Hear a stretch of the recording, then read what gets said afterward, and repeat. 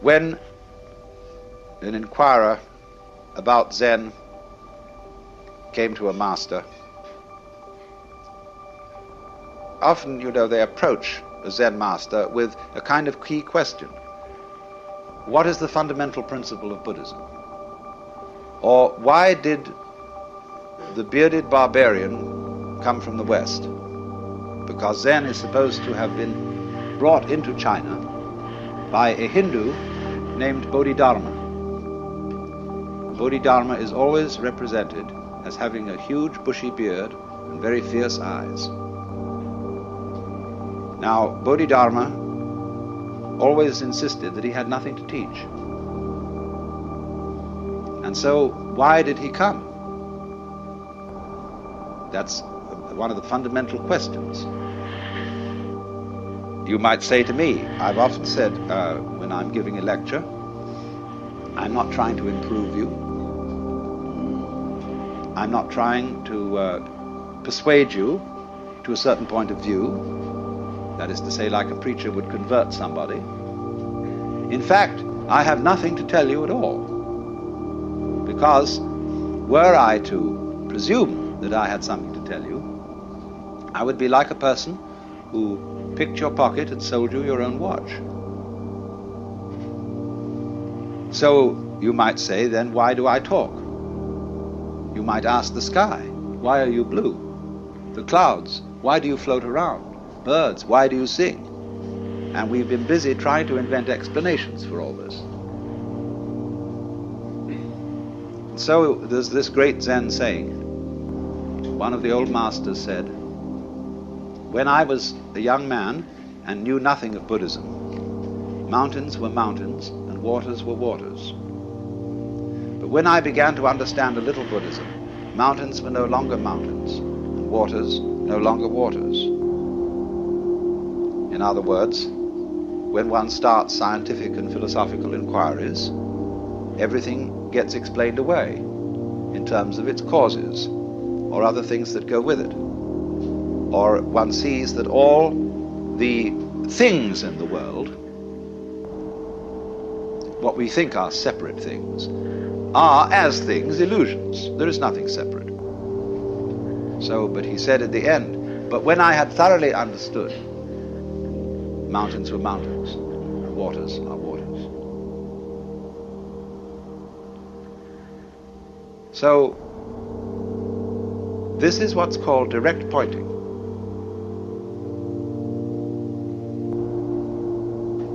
A Zen master was once talking with me, and he said, when water goes out of the wash basin down the drain, does it go clockwise or anti-clockwise?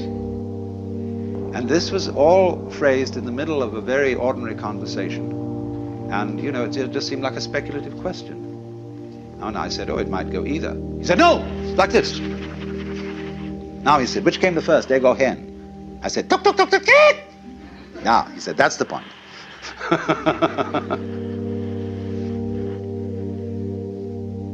Now, it is saying too much, I warn you, to say that Zen is trying to point to the physical universe so that you can look at it without forming ideas about it.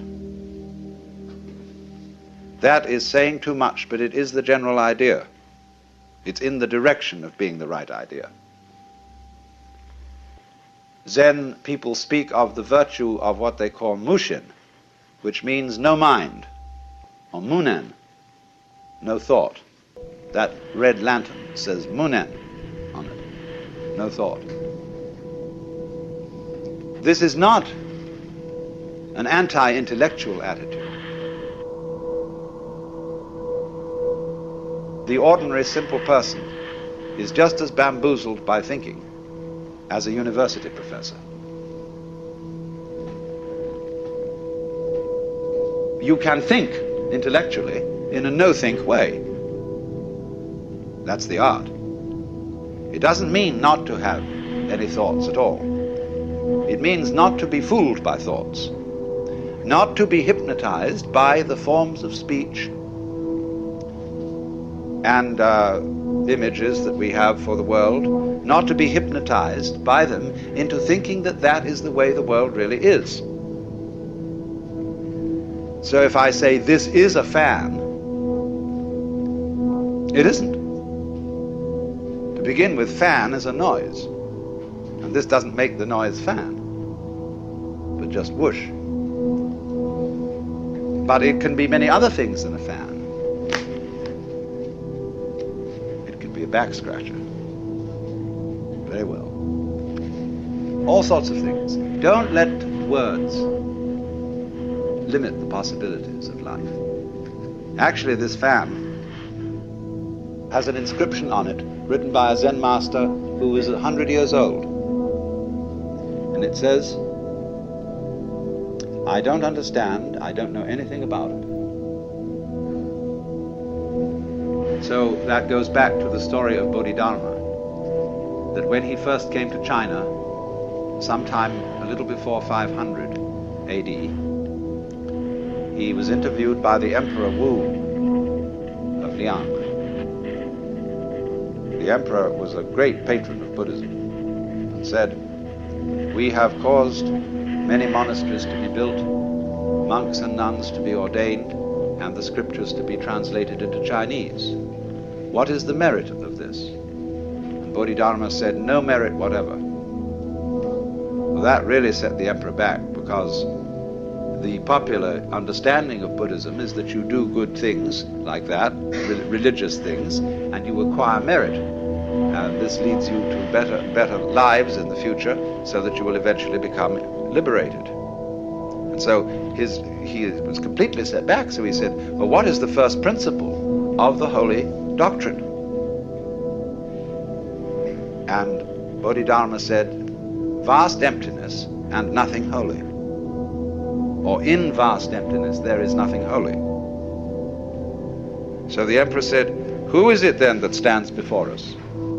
The implication being, aren't you supposed to be a holy man? And Bodhidharma said, "I don't know." So the poem says, "Plucking flowers to which the butterflies come, Bodhidharma says, I don't know." And another poem like it, "If you want to know where the flowers come from, even the god of spring doesn't know." So anybody who says that he knows what Zen is a fraud. Nobody knows. Just like you don't know who you are. All this business about your name and your accomplishments, your certificates, what your friends say about you, you know very well that's not you. But the problem to know who you are is the problem of smelling your own nose. When the great Japanese master Dogen came back from China in about the year 1200 to bring his school of Zen into Japan, they asked him, "What did you learn in China?" He said, "The eyes are horizontal, the nose is perpendicular."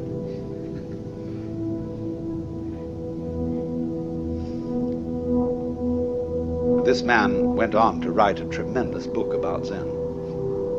They're so contradictory, these people. Don't expect consistency out of a Zen master.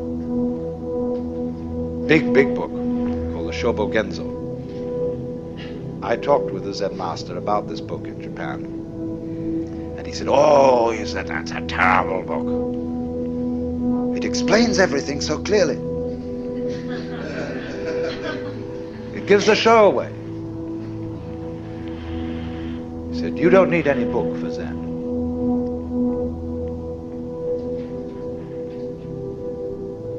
So you see, it is this kind of way of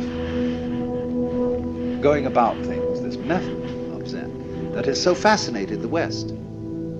And everybody who reads about Zen wonders if somehow, you see, this understanding is right under your nose. You know how it is, sometimes you get a crowd of people to come into a room, and you put something in the room that's absurd. Like suppose there was a balloon floating on the ceiling. People could come in and not notice it at all. Or, somebody puts on something weird, some kind of a funny necktie or something. And you say to a person, well, haven't you noticed? A woman in a new dress, Haven't you noticed? I said, well, what is it? It's right under your nose. They're staring you in the face, but you don't see it. And Zen is exactly like that.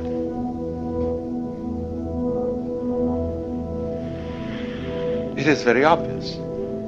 The master Bokuju was asked, we have to dress and eat every day, and how do we escape from all that? In other words, how do we get out of routine?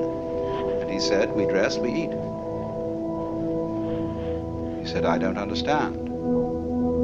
Bokuju said, if you don't understand, put on your clothes and eat your food.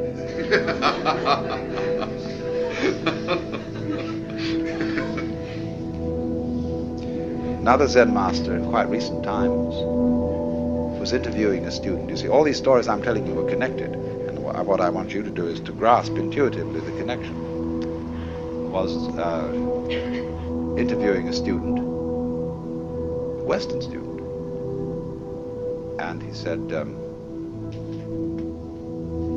get up and walk across the room. He got up and walked and came back and said, where are your footprints?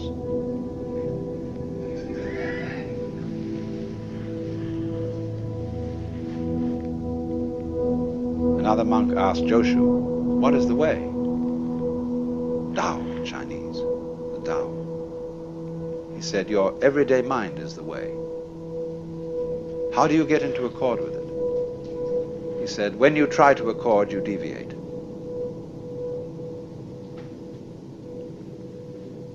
So, here is this extraordinary phenomenon. Now let me say, having presented you with all these fireworks, let me say a few sober things about Zen as a historical phenomenon. Zen is a subdivision of Mahayana Buddhism. And as you know, that is the school of Buddhism which is concerned with realizing Buddha nature in this world. Not necessarily by going off to the mountains or by renouncing family life, everyday life, etc., as if that were an entanglement, but realizing in the midst of life the possibility of becoming a Buddha. And so the great ideal personality of Mahayana Buddhism is the Bodhisattva, a word now applied to somebody who has attained nirvana, but instead of disappearing, comes back in many, many guises. There's a famous painting of one of the bodhisattvas in the form of a prostitute. And bodhisattvas in Zen art are often represented as bums. There's the beautiful one over there, painted by Sengai, of the bum Hote, or Putai in Chinese, who's always immensely fat. And he's saying, Buddha is dead. Maitreya, who is supposed to be the next Buddha, hasn't come yet. I had a wonderful sleep and didn't even dream about Confucius. And he's just stretching and yawning as he wakes up. So, Zen is Mahayana, Indian Mahayana Buddhism, translated into Chinese, and therefore deeply influenced by Taoism and Confucianism. Zen monks brought Confucian ideas to Japan.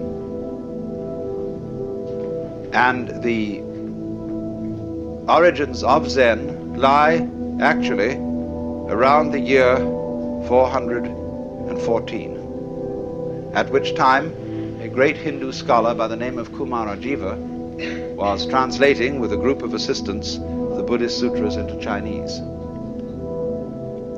One of his students taught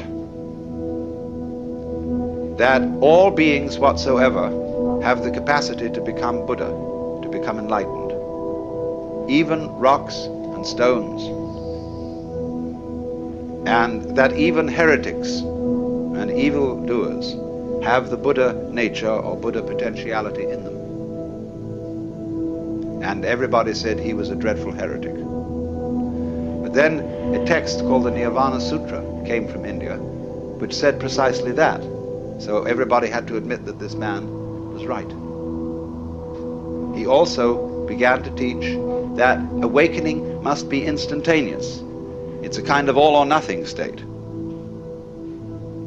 I don't mean that there aren't degrees of its intensity, but once you see the principle, you see the whole thing.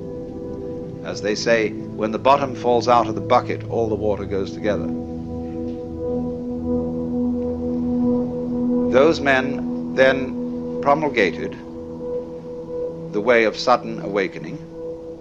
Bodhidharma came later, and he is supposed in legend to have been followed by a line of 6 patriarchs, of which he was the first. The second was named Eka, I'm using the Japanese pronunciation, who was formerly a general of the army. Then the third was Sosan, who wrote the Shinjinmei, which is a most marvelous little summary of Buddhism in verse.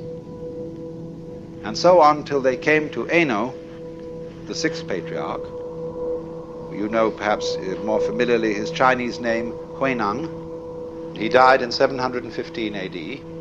He's the real founder of Chinese Zen, the man who synthesized the whole thing and was at least his collected discourses are contained in what is called the Platform Sutra.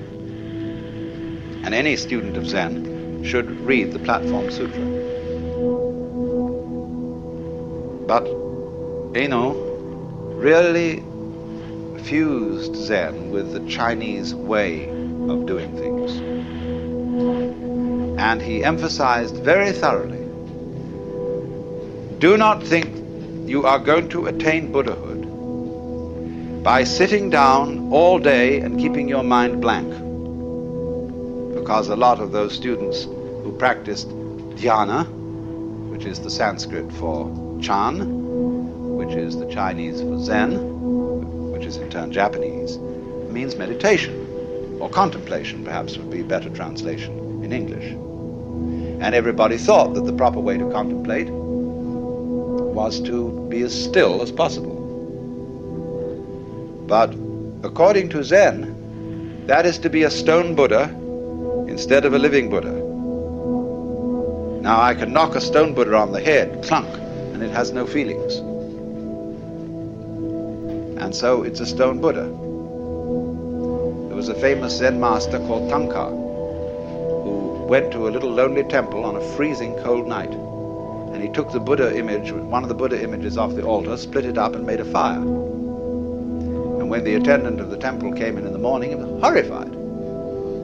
Broke at the image, and Tanka took his stick and started raking in the ashes. And the temple priest said, "What are you looking for?" He said, "I'm looking for the sali, that is to say the jewels that are supposed to be found in the body of a genuine Buddha when he's cremated." So the priest said, "You couldn't expect to find sali from a wooden Buddha." In that case, said Tanka, "Let me have that other Buddha for my fire." That's, you see, the difference between living Buddha and stone Buddha. But a person who thinks that in order to be awakened, you have to be heartless, to have no emotions, no feelings, that you couldn't possibly lose your temper or get angry or feel annoyed or depressed, those people haven't got the right idea at all. If that's your ideal, said Eno, you might just as well be a block of wood or a piece of stone. What he wanted you to understand is that your real mind, while all those emotions are going on, is imperturbable. Just like when you move your hand through the sky, you don't leave a track. The birds don't stain the blue when they pass by. And when the water reflects the image of the geese, the reflection doesn't stick there. So, to be pure-minded in the Zen way, or clear-minded is a better way of translating it, is not to have no thoughts. It's not a question of not thinking about dirty things. one great master of the Tang dynasty, when asked, "What is Buddha?" believe it or not, answered, "A dried turd." So it's not that kind of purity. It is purity, clarity, in the sense that your mind isn't sticky. You don't harbor grievances. You don't be attached to the past. You go with it, with life. Life is flowing all the time. That is the Tao, the flow of life. You are going along with it whether you want to or not. You're like people in a stream. You can swim against the stream, but you'll still be moved along by it. And all you'll do is wear yourself out in futility. But if you swim with the stream, the whole strength of the stream is yours. Of course, the difficulty that so many of us have is finding out which way the stream is going. But certainly, as it goes, all the past vanishes, the future has not yet arrived. And there is only one place to be, which is here and now. And there is no way of being anywhere else, none whatever. If you understand that thoroughly, your task is finished. You then become instantaneous and also momentous. So this was Eno's principle. As I said, he died in 715, and he left 5 very great disciples who taught substantially the same sort of thing. But as things go, then these disciples had disciples, and those disciples had disciples, and there's a genealogy, and Zen broke into what are called 5 houses. And these, some of them didn't go on. Zen went on in 2 main forms. One is called, by the Japanese, Rinzai Zen, after the great master Rinzai, who lived towards the end of the 9th century. And the Soto school comes from another line, and they have a slightly different emphasis. Soto is more serene in its approach, Rinzai more gutsy. Rinzai people use the koan method in Zen studies, Soto people don't, at least not in the same way. But this period between the death of the 6th patriarch, Eno, and about the year 1000 is the golden age of Zen. These were the really formative years. And after that, Zen began to decline in China. It became mixed up with other forms of Buddhism, and it suffered the fate of many, many forms of meditation type or yoga type discipline. It got a little bit sidetracked into occult and psychic matters, what are called in Buddhism siddhi, or the development of supernormal powers. For Zen, this is completely beside the point. But it got involved with Chinese alchemy, with Taoistic alchemy, and all sorts of foolishness in that direction. But a very strong strain of Zen went to Japan, the first being in about 1130, the monk Eisai, and then about 1200, the monk I told you about, Dogen, who founded the great, beautiful, gorgeous, voluptuous monastery at Eiheiji, which exists to this day. Now, in this golden age of Chinese Zen, the main method of study was walking Zen rather than sitting Zen. All monks were great travelers, and They walked for miles and miles through fields and mountains, visiting temples, to see if they could find a master who would cause their spark to flash, to get what is called in Mandarin Wu, or in Japanese Satori, or in Cantonese This always rather fascinates me, the way this character is written. The word I in Chinese is sometimes represented by this right-hand side of the character alone. 5 mouths, 5 senses. This one means your mind or heart, the heart-mind, Shin. Now when we say, well, something very surprising happened, my heart came into my mouth. Here it comes into all 5. So this character means awakening. It's the same in a way as the Sanskrit bodhi, awakening from the illusion of being a separate ego locked up in a bag of skin, discovering that you are the whole universe. And of course, if you do discover that, and you do see into it all of a sudden, it's a shock, because your whole common sense is turned directly inside out. Everything is the same as you've always seen it, but completely different. Because you know who you are. You know that, what the devil were you worrying about? What was all that fuss? What was all that to do? Well, you see, it was part of the game. Everything from one point of view is fuss. And to do. To do, to do. What is there to do?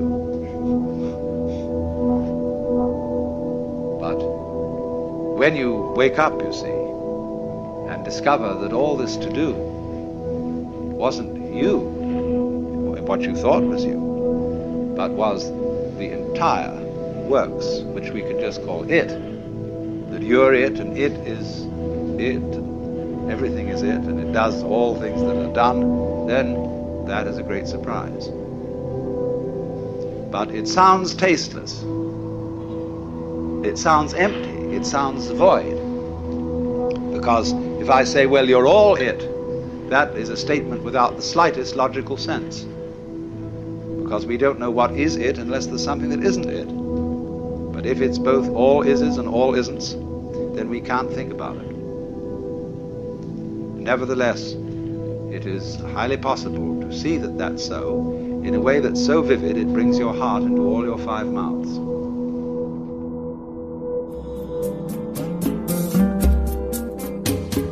Out of Your Mind now continues with the next lecture from the World as Just So lecture series.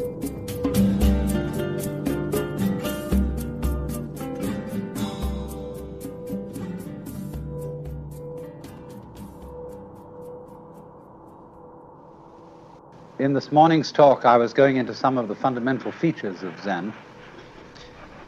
And today I want to concentrate on that aspect of Zen practice, which is called in Chinese Mo Che Chu, or going straight ahead.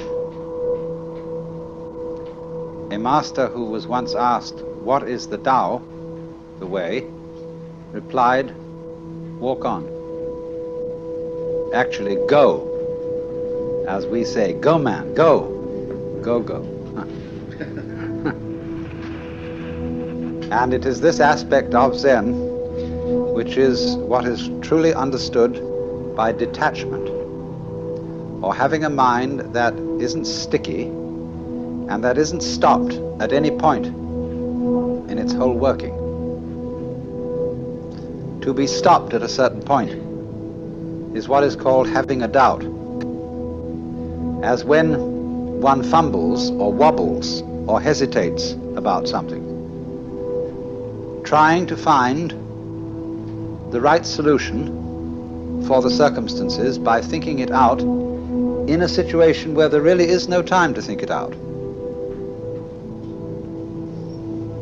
So that when a Zen teacher asks his disciple a question, he expects an immediate answer, as it were, without thought or premeditation.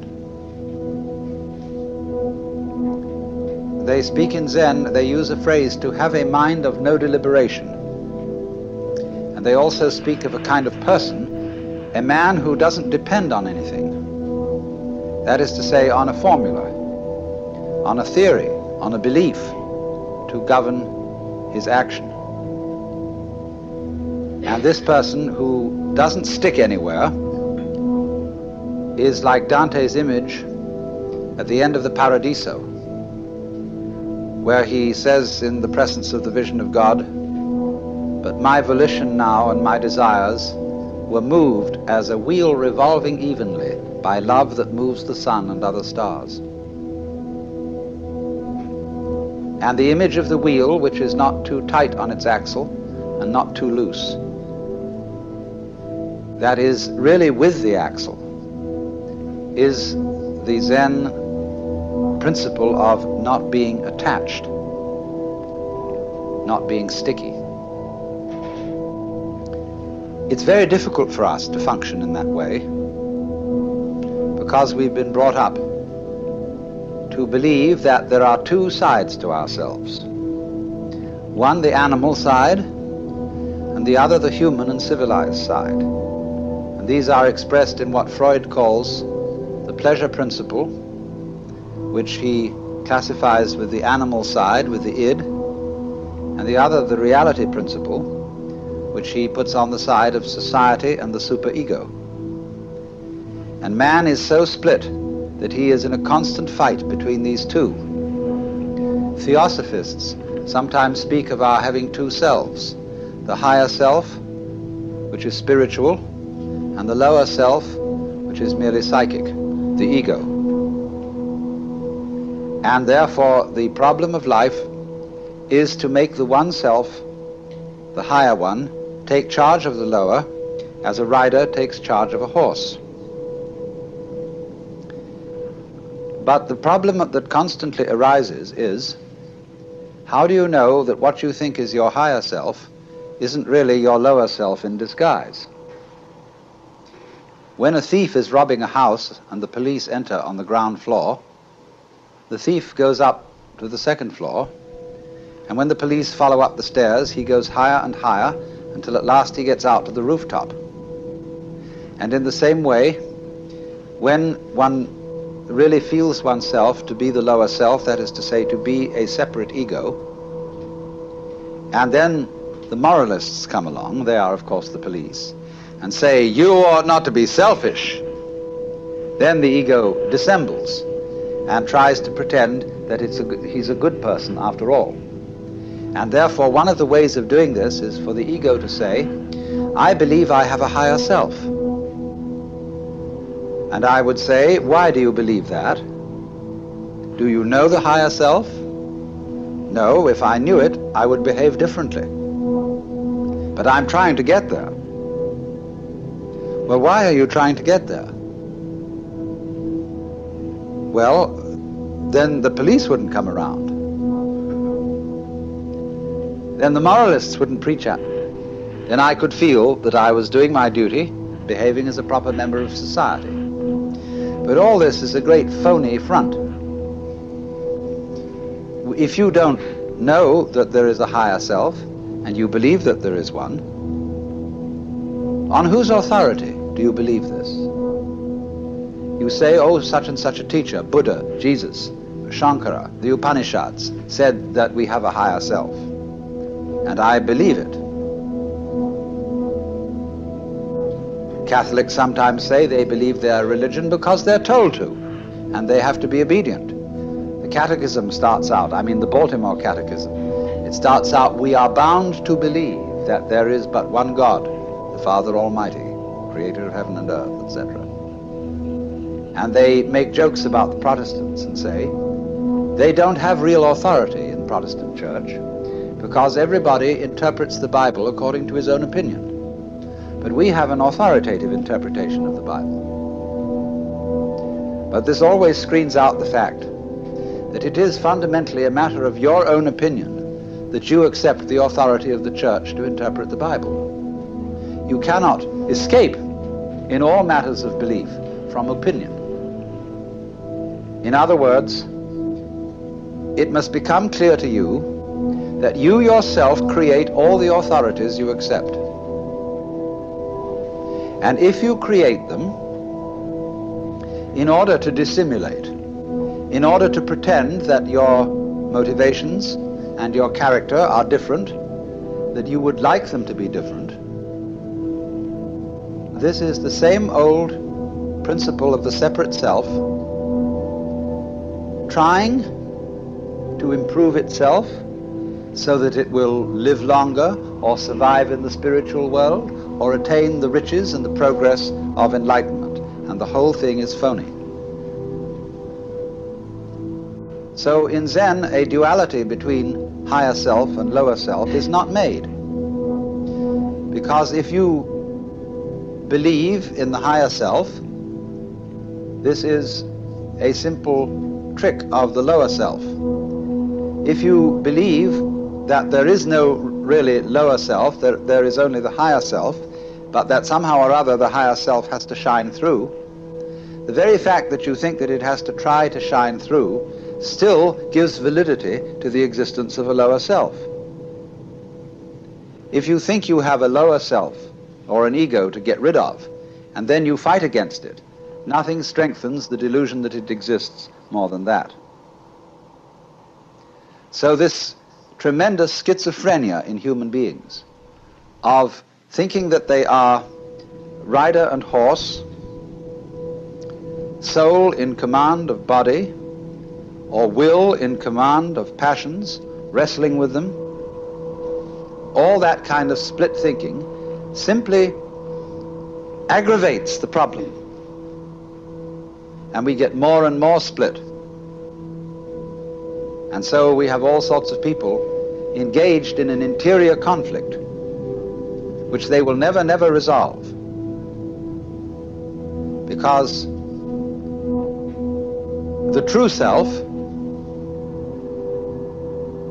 either you know it or you don't. If you do know it, then you know it's the only one, and the other so-called lower self just ceases to be a problem. It becomes something like a mirage, and you don't go around hitting at mirages with a stick or trying to put reins on them. You just know that they're mirages and walk straight through them. But if you are brought up to believe yourself split, I remember my mother used to say to me when I did naughty things, she said, "Alan, that's not like you." So I had, some conception of what was like me in my better moments, that is to say, in the moments when I remembered what my mother would like me to do. And so that split is implanted in us all. And because of our being split-minded, we are always dithering. Is the choice that I am about to make of the higher self or of the lower self? Is it of the spirit or is it of the flesh? Is the word that I have received of the Lord or is it of the devil? And nobody can decide. Because if you knew how to choose, you wouldn't have to. In the so-called moral rearmament movement, which is a very significant title, you test your messages that you get from God in your quiet time by comparing them with standards of absolute honesty, absolute purity, absolute love, and so on. But of course, if you knew what those things were, you wouldn't have to test. You would know immediately. And do you know what those things are? The more one thinks about the question, what would absolute love be? Supposing I could set myself the ideal of being absolutely loving to everybody, what would that imply in terms of conduct? Well, you could think about that till all is blue, because you could never get to the answer. The problems of life are so subtle that to try to solve them with vague principles, as if those vague principles were specific instructions, is completely impossible. So, it is important to overcome split-mindedness But what is the way? Where can you start from if you're already split?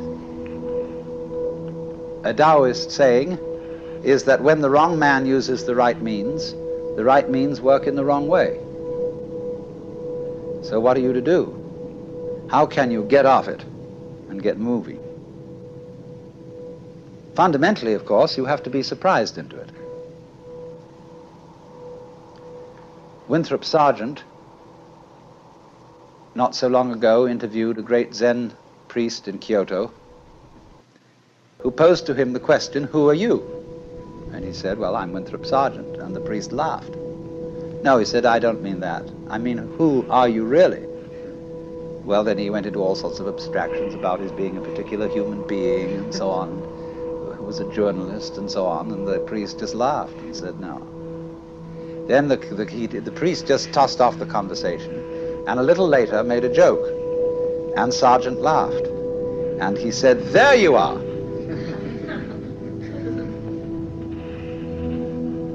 There was an army officer who once came to a Zen master and said, "I have heard a story about a man who kept a goose in a bottle, and it was growing very rapidly, and he didn't want to break the bottle and he didn't want to hurt the goose, so how would he get it out?"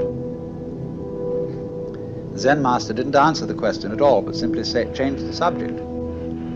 Finally, the officer got up to leave, and he went over to the door, and suddenly the Zen master called out, "Oh, officer!" And he turned around and said, "Yes?"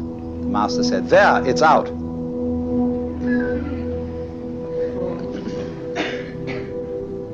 So in the same way, if I say to you, "Good morning," you say, "Good morning.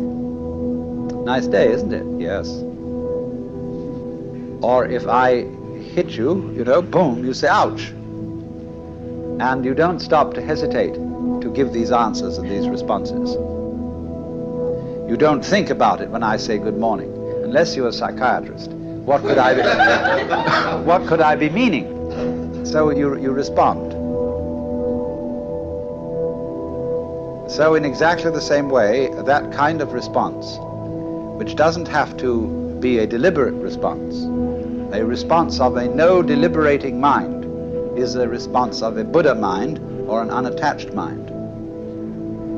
But you must not imagine that this is necessarily a quick response, because if you get hung up on the idea of responding quickly, the idea of quickness will be itself a form of obstruction.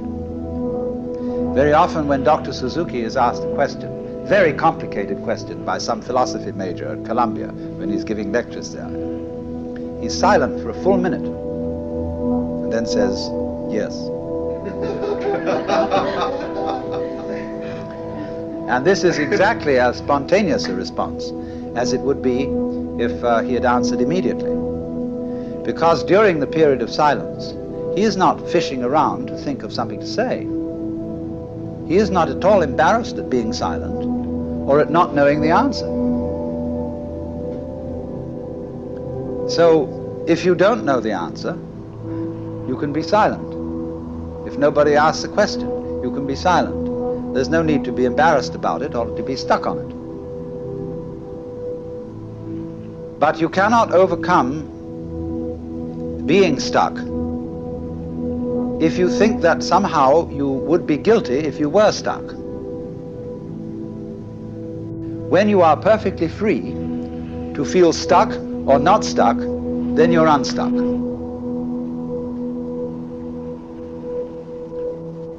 Because actually, nothing can stick on the real mind, and you will find this out if you watch the flow of your thoughts.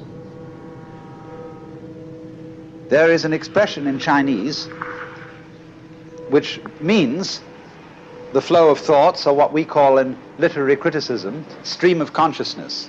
And they put the character for thought 3 times. Nyan, nyan, nyan.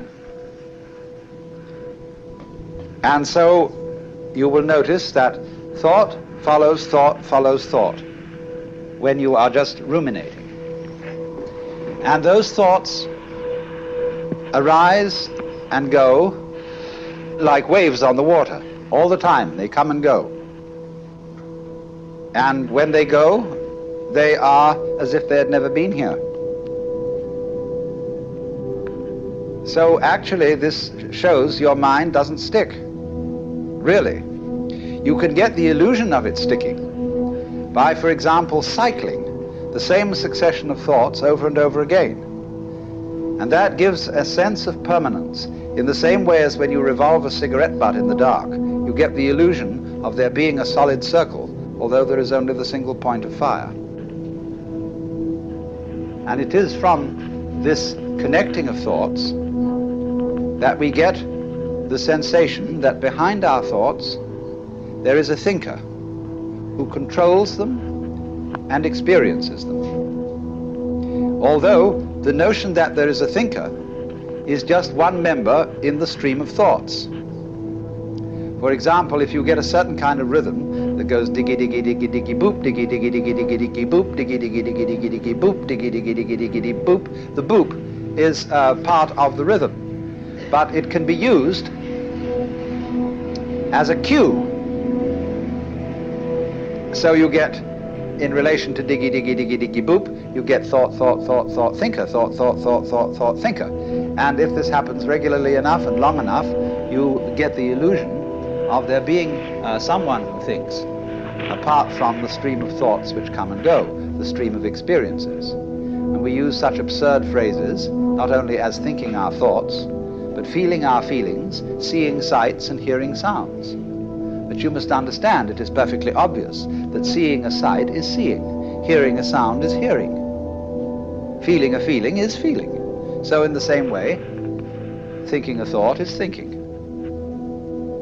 But you get split-minded, you see, and so you get I and me, and the I who ought to or must control me as a sensation of some real entity that stands aside from thoughts and chooses among them, controls them, regulates them, and so on. Actually, this is a way to have one's thoughts not controlled.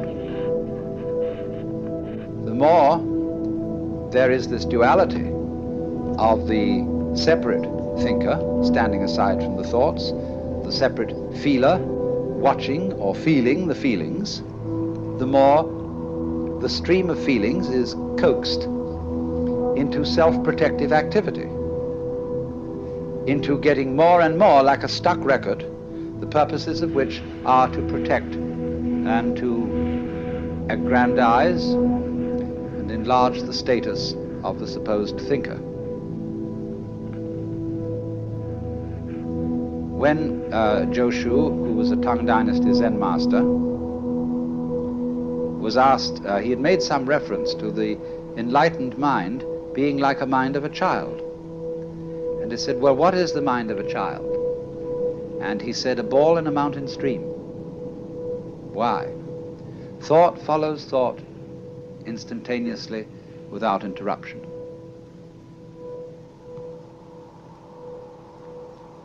So the saying, walk or sit as you will, but whatever you do, don't wobble. Now, we can see this very clearly from confusions we can get into in activity. I have just said we can see this very clearly from confusions we get into in activity. What kind of a statement is that?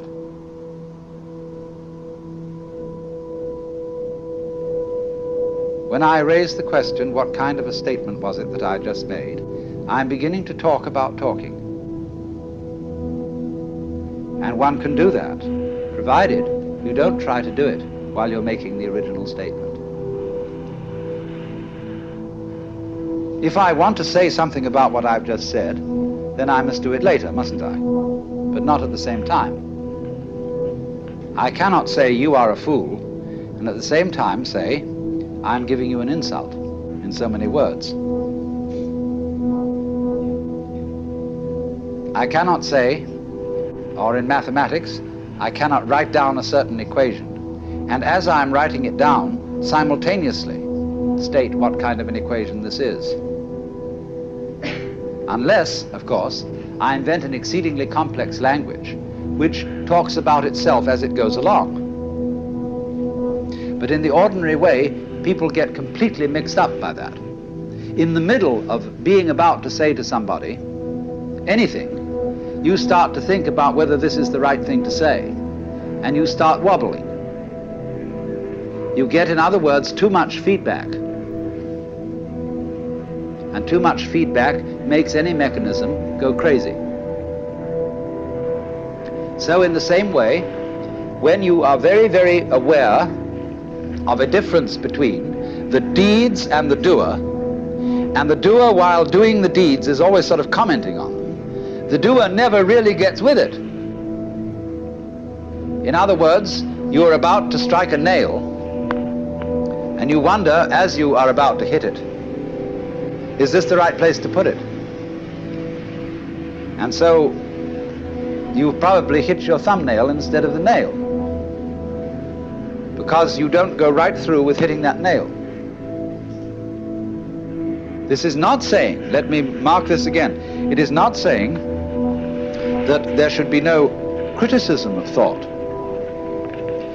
But if you criticize thought while thinking, as if there were a critic thinker standing aside from the stream of thought, then you get all balled up. And that is exactly what happens in the process of attachment, or what are called in Buddhist klesha, which mean disturbing confusions of the mind.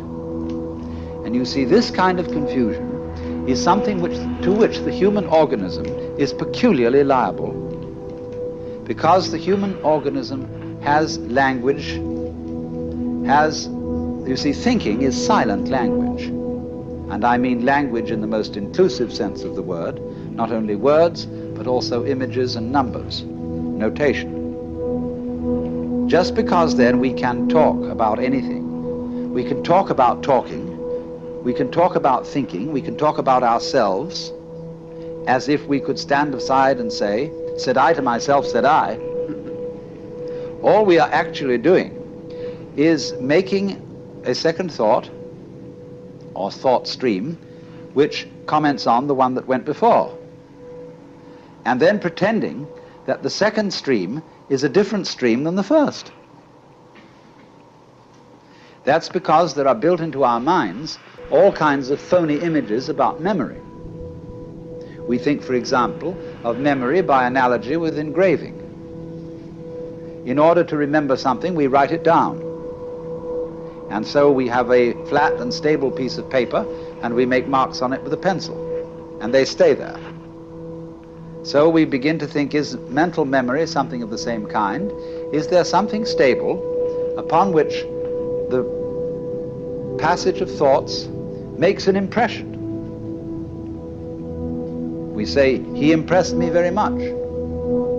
This was a lasting impression on my mind.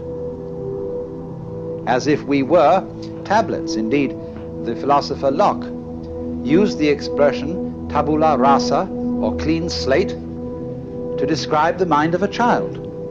This is a mind which has not yet collected any memories, as if there were some sort of surface which accumulated these things and preserved them, and that's me. But you see, this superstition is related to a much more ancient superstition, that the world consists of two elements, one of which is stuff and the other of which is form. This is a myth based on a model of the world which is fundamentally ceramic. God formed Adam out of the dust of the ground. And so there is a stuff, and so there are forms engraved in it or imposed on it or stamped on it, like a seal is stamped on wax. What is stuff like apart from form? What is form like apart from stuff?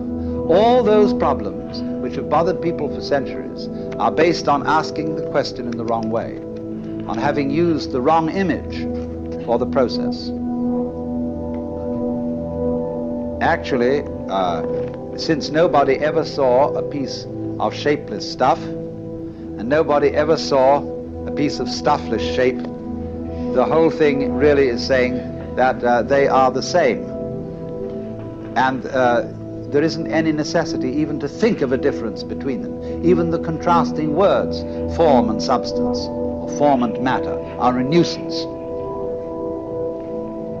There is process. There is the flow of thought. The flow of thought doesn't have to happen to anyone. Experience does not have to beat upon an experiencer. There is all the time simply the one stream going on, and we are convinced that we stand aside from it and observe it, because we've been brought up that way. But you know, in your stream of thought and experience, I am an object, and a very fleeting and passing one. And consequently also in my stream of experience, you also are people who come and go. We are all, you see, living in the same world. We think there is me and there is an external world round me, but I am in your external world and you are in my external world. And if you think about that, you see we are all in one world, going along together. There isn't really the internal and the external. There is simply the process. It's very important to get rid of that illusion of duality between the thinker and the thought. So find out who is the thinker behind the thoughts. Who is the real, genuine you? And so one of the methods that is used is shouting. The Zen master would say to a student, now, I want to hear you. I want to hear you say the word mu, and really mean it. Because I want to hear not just the sound, but the person who says it. Now produce for me that. He says, mu! And the Zen teacher says, no, no, not yet. Mu! And he says, it's only coming from your throat. I want to hear your belly. You know? And always, you see, it'll never come while the person is trying to make a differentiation between a true mu and a false mu.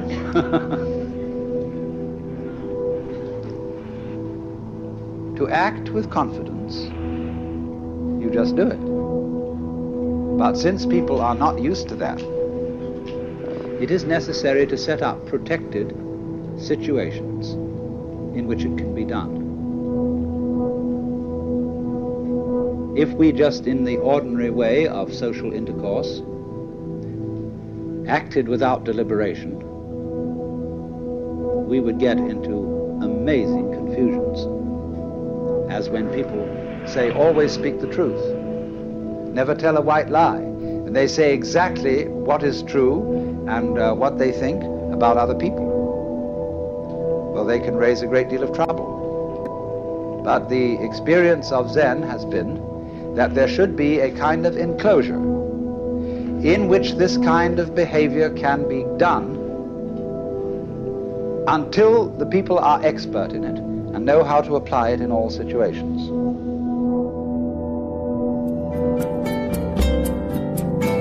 This concludes Session 7 of Out of Your Mind, Essential Listening from the Alan Watts Audio Archives. Our program continues with Session 8.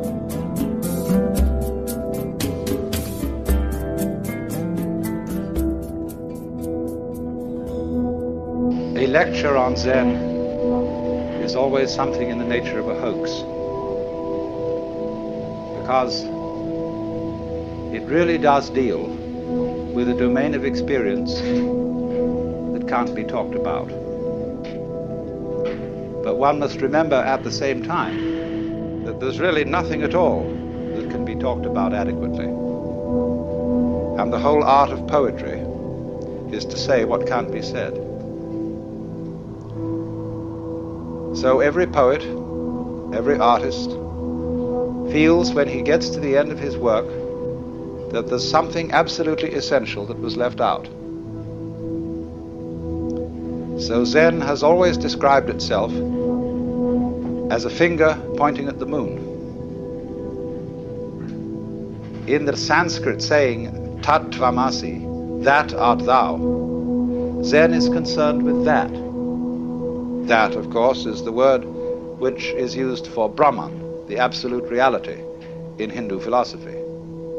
And you're it, only in disguise, and disguised so well that you've forgotten it. But unfortunately, ideas like the ultimate ground of being, the self, Brahman, ultimate reality, the great void, all that is very, very abstract talk.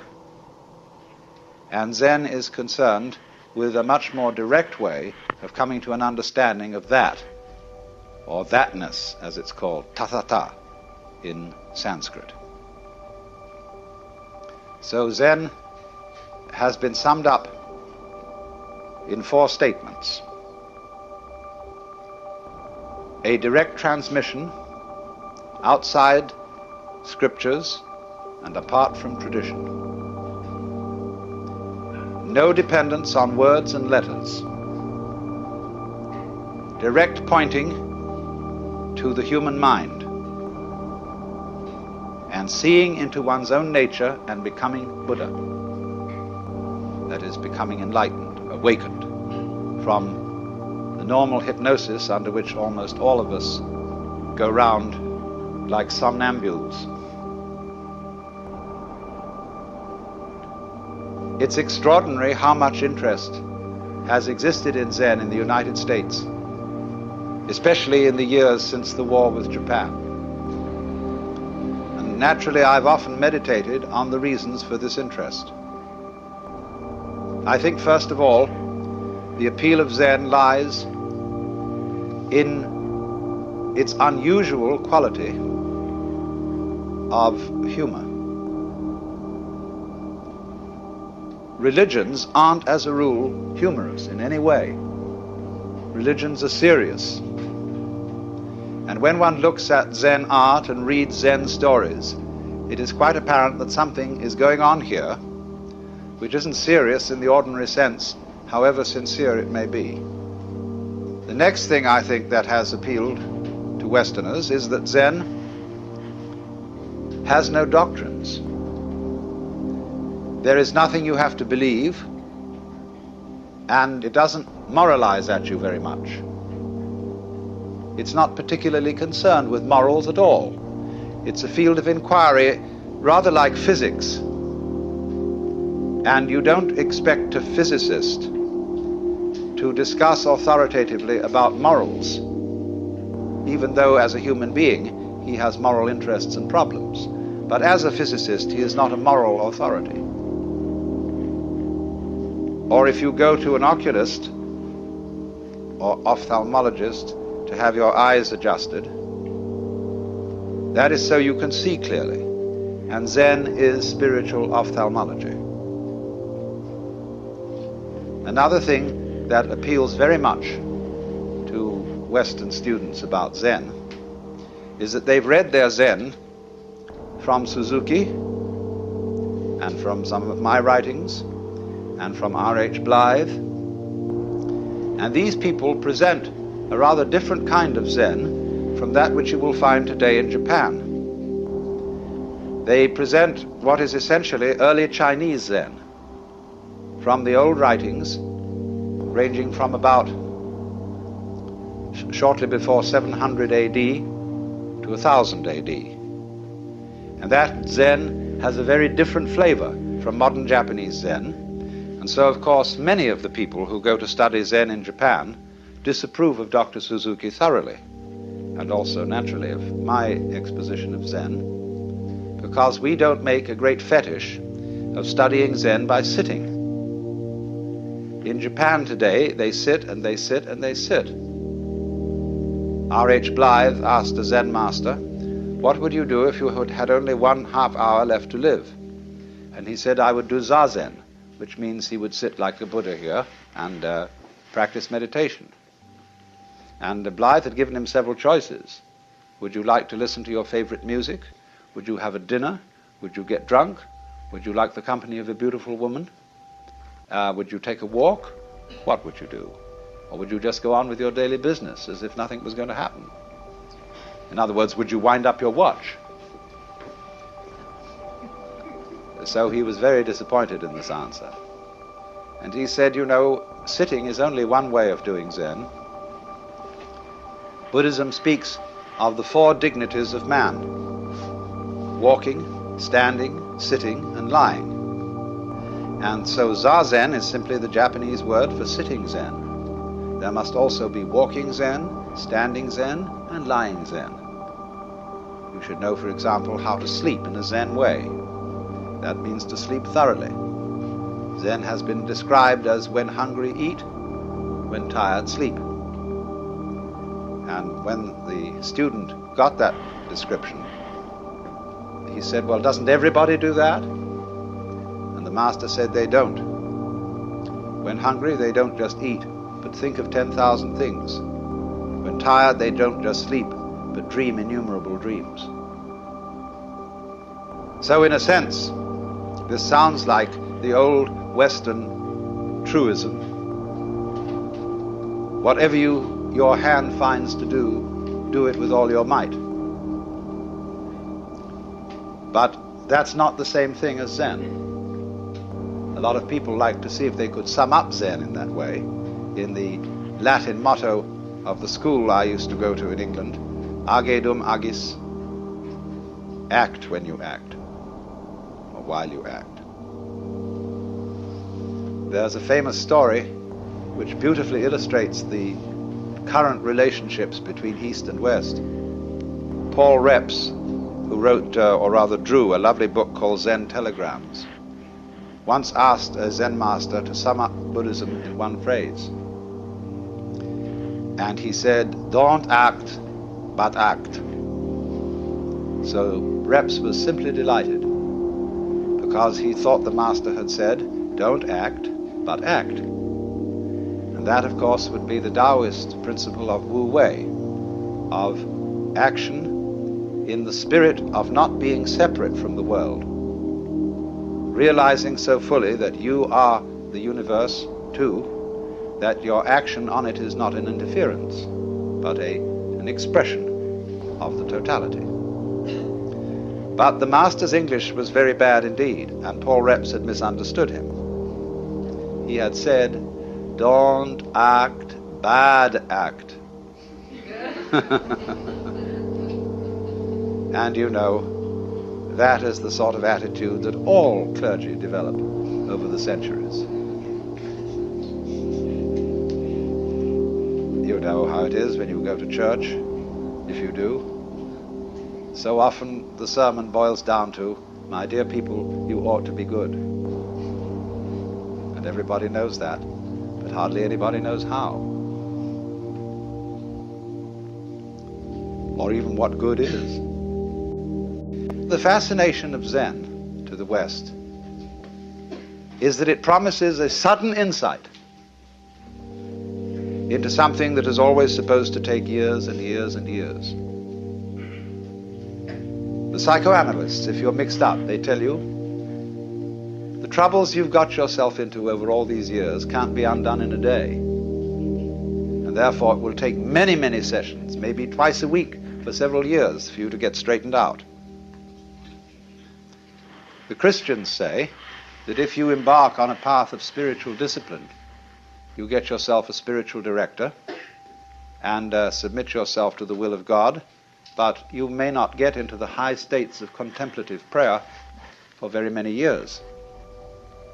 The Hindus, the Vedanta Society people, the Buddhists also say will require many long years of meditation, very hard concentration, very difficult practice, and stern discipline. And then maybe you will make enough progress in this life to become a monk in your next life. And then you'll make enough progress to enter some of the preliminary stages leading to Buddhahood, but it's all likely to take you many, many incarnations. But when this artist Hasegawa was asked, how does one see into Zen? He said, it may take you 3 seconds. It may take you 30 years. I mean that. And so you see, there is always the possibility that it may take only 3 seconds.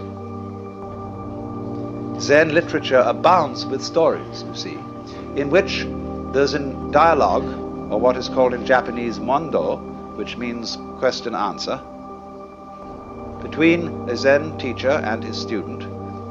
And these dialogues are fascinatingly incomprehensible. But it always seems to be that at the end of this swift interchange, the student gets the point.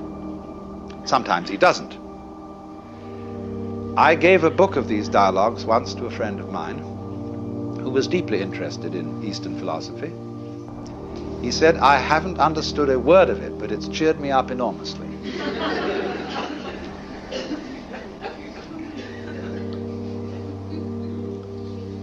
So this book called the Mumonkan, which means the barrier with no gate, or the gateless gate, contains such stories as the student, I say student rather than monk, because Zen students are not monks in our sense of the word monk. Our monks take life vows of poverty, chastity, and obedience. And to make the grade, you're expected to spend your whole life in the monastic state. But I call the Zen monk a student because he's more like a student in a theological seminary. He may stay much longer than the usual 3 years. He may stay 30 years or so. But it's always possible for him to leave with dignity and to graduate and to go into lay life or become a regular priest who keeps charge of a temple, can get married and have a family. And only very few graduates of a Zen monastery become Roshi. That Roshi means simply old teacher. That is the man in charge of the spiritual development of the students. So one of these students in the book says to the master Joshu, I have been here in this monastery for some time and I've had no instruction from you. The master said, have you had breakfast? Yes. Then go wash your bowl. And the monk was awakened. Now you may think that the moral of this story is do the work that's nearest, though it's dull at whiles, helping when you meet them, lame dogs over stiles.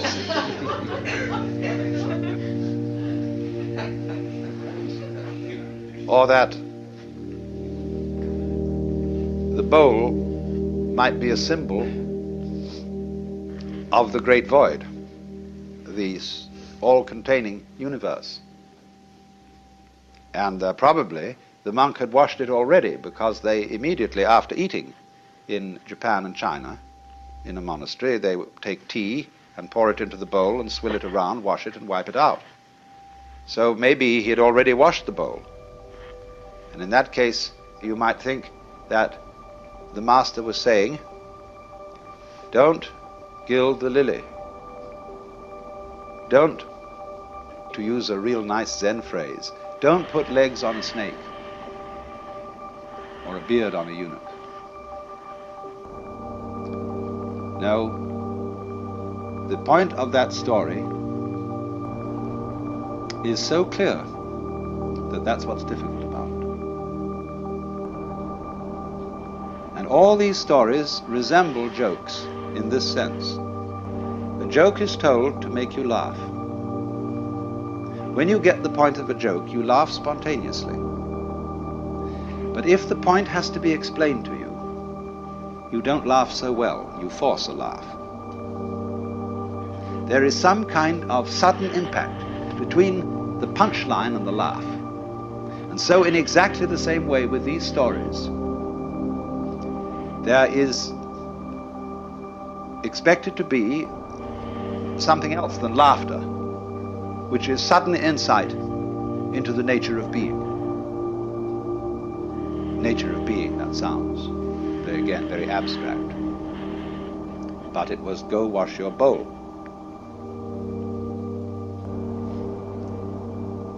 So, another story in this book concerns a master who said, when a cow walks out of the enclosure, the corral, the horns and head, the four legs and the body all get through, but not the tail. How is it that the tail can't get through?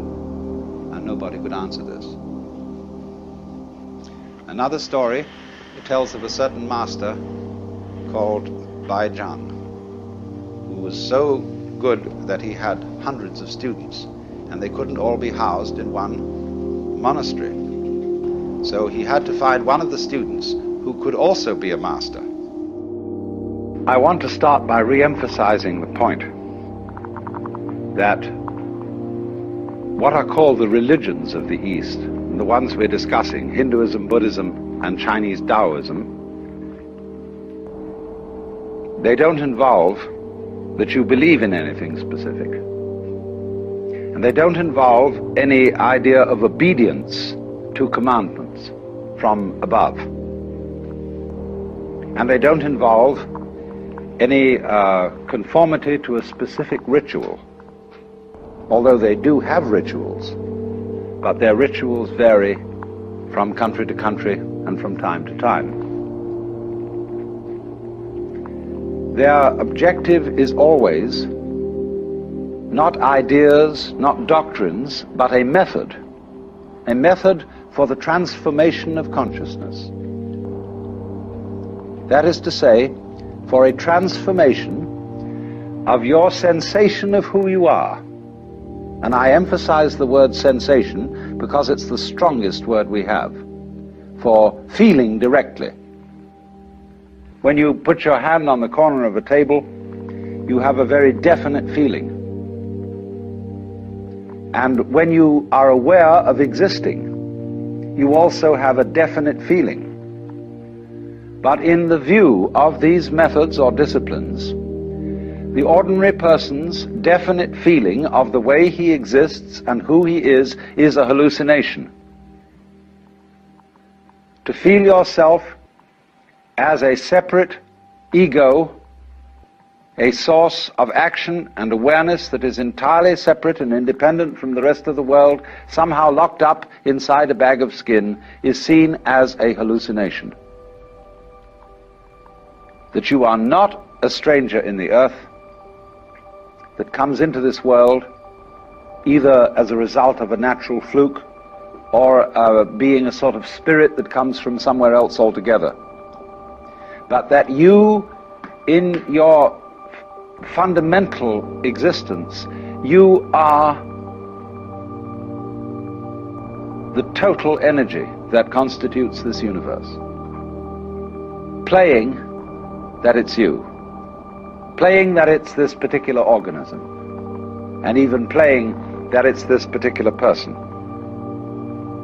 Because the fundamental game of the world is a game of hide and seek. That is to say, that the colossal reality, the energy that is everything, that is a unitary energy, that is one, plays at being many, at manifesting itself in all these particulars that we call you and you and you and you and you and you and you and you and this and that and all around us. And it's fundamentally a game. And you can say that this goes really for all the systems that I'm talking about. It's the basis of Hinduism, of Buddhism, and of Taoism, this intuition. Now today we're going to talk about Buddhism. Buddhism is an offshoot of Hinduism. You could in a way call it a reform of Hinduism, or Hinduism stripped for export. It originates in northern India, close to the area that is now Nepal, shortly after 600 BC. There was a young prince by the name of Gautama Siddhartha, who became the man we call the Buddha. Now, the word Buddha is not a proper name, it's a title. And it's based on the Sanskrit root Buddh, B-U-D-H, which means to be awake. And so you could say the Buddha is the man who woke up from the dream of life as we ordinarily take it to be, and found out who he was, who he is. It's curious that this title was not something new. There was already in the whole complex of Hinduism the idea of Buddhas, of awakened people, and curiously they are ranked higher than gods.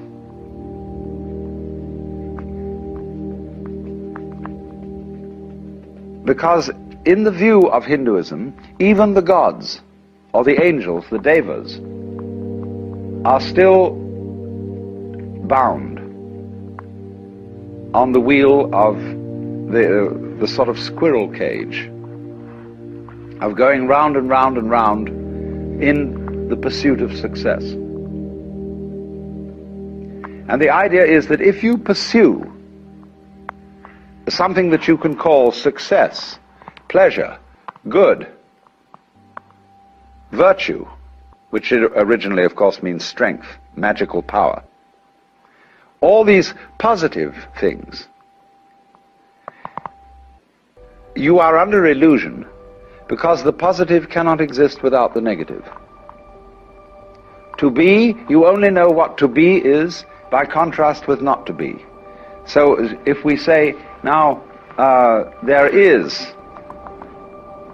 a coin in the left hand, there is no coin in the right. And from this you get the idea of to be and not to be. And you can't have the one without the other. So if you try to pursue, to gain the positive, and to deny, get rid of the negative, it's as if you were trying to arrange everything in this room so that it was all up and nothing was down. You can't do it. You set yourself an absolutely insoluble problem. Because the basis of life is spectrum. I'll consider the spectrum of colors. When you think of a spectrum, in what form do you think of it? Most people think of it as a ribbon, with red at one end and purple at the other. But the spectrum is actually a circle, because purple is the mixture of red and blue. It goes right round. And so in this way, all sensation, all feeling, all experience whatsoever is moving through spectra. You don't only have the spectrum of color, you have a spectrum of sound, you have various complex spectra of texture, of smell, of taste, and you're constantly operating through all the possible variations of experience. And it implies that you can't know one end of the spectrum without also knowing the other. So if you wanted, if say your favorite color is red, and you wanted only red, and you had to exclude, therefore, blue and purple. Without blue and purple, you can't have red. Behind, of course, all the various colors in the spectrum is the white light. And behind everything that we experience, all our various sensations of sound, of color, of shape, of touch, there's the white light.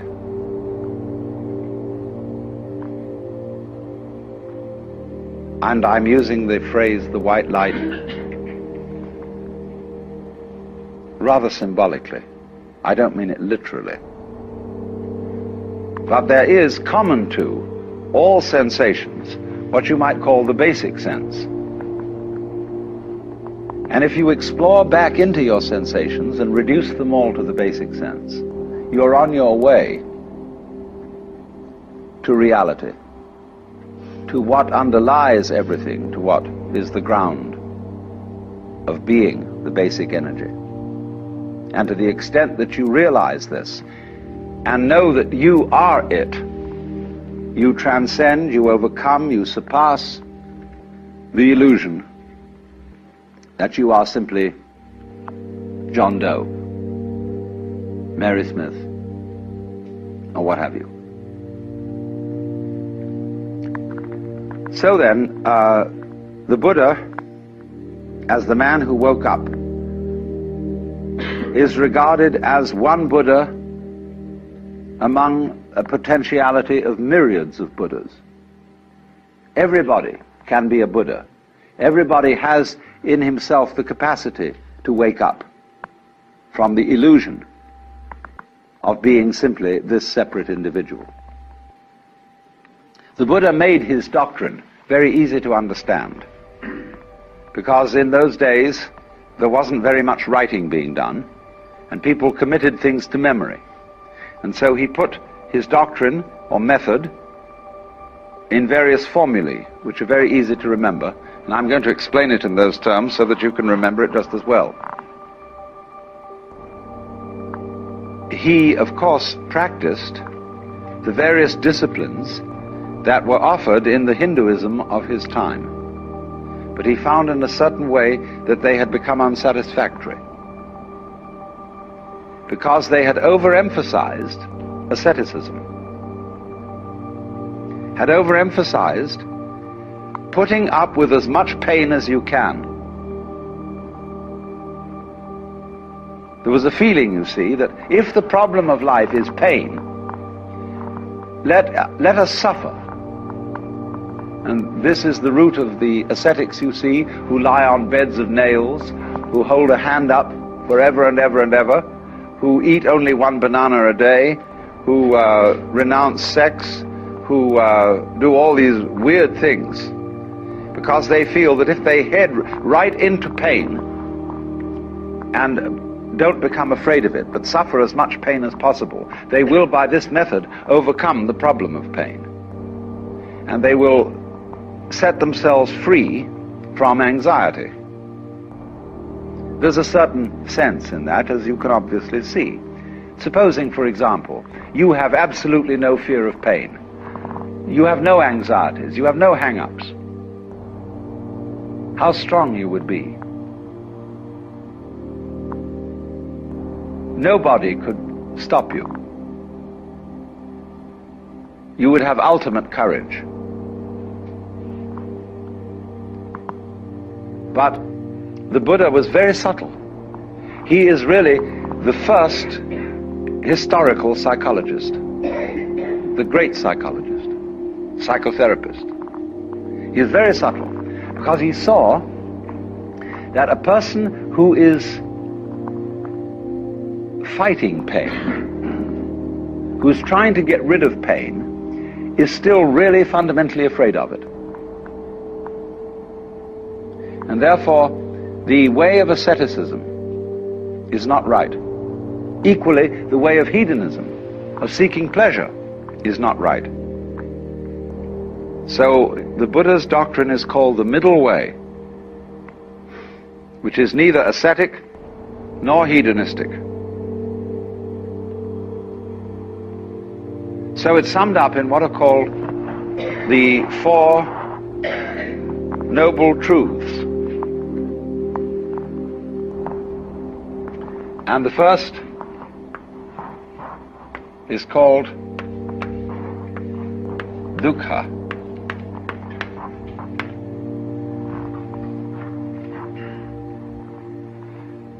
Dukkha means suffering in a very generalized sense. You could call it chronic frustration. And it is saying that life as lived by most people is dukkha. It is an attempt, in other words, to solve insoluble problems. Try to draw a square circle. You can't, because the problem itself is meaningless. Try to arrange the things in this room so that they're all up and none of them down. It is meaningless. Such a problem cannot ever be solved. So try to have light without dark, or dark without light. It can never be solved. So the attempt to solve problems that are basically insoluble, and to work at it through your whole life, that is dukkha. Now, he went on to analyze this, that there are what he called 3 signs of being.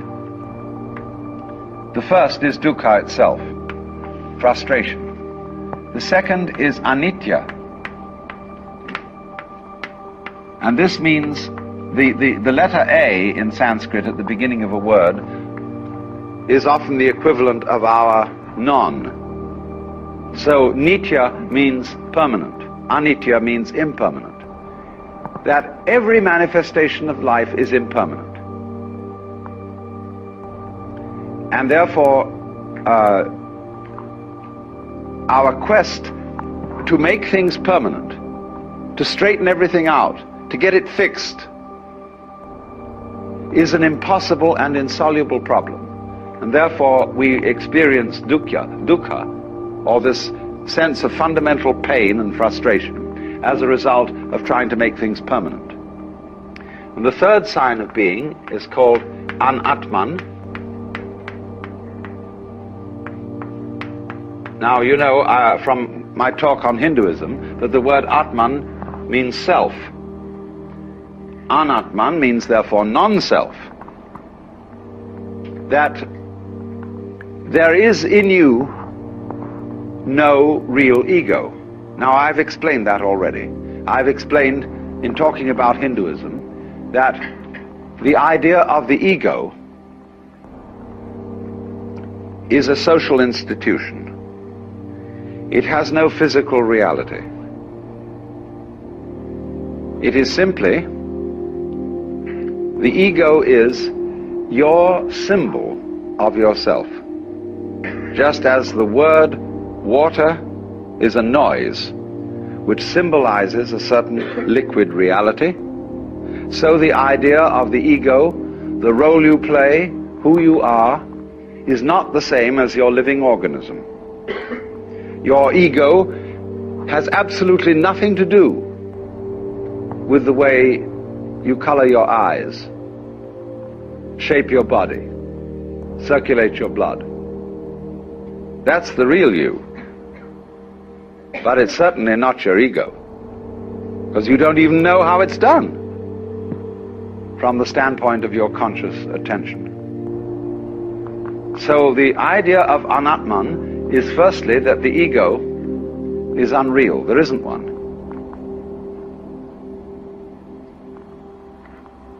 Now then, this then is the first truth. There is this situation that we have dukkha, or frustration, because we are fighting the changingness of things, and because we don't realize that the ego, the I, is unreal.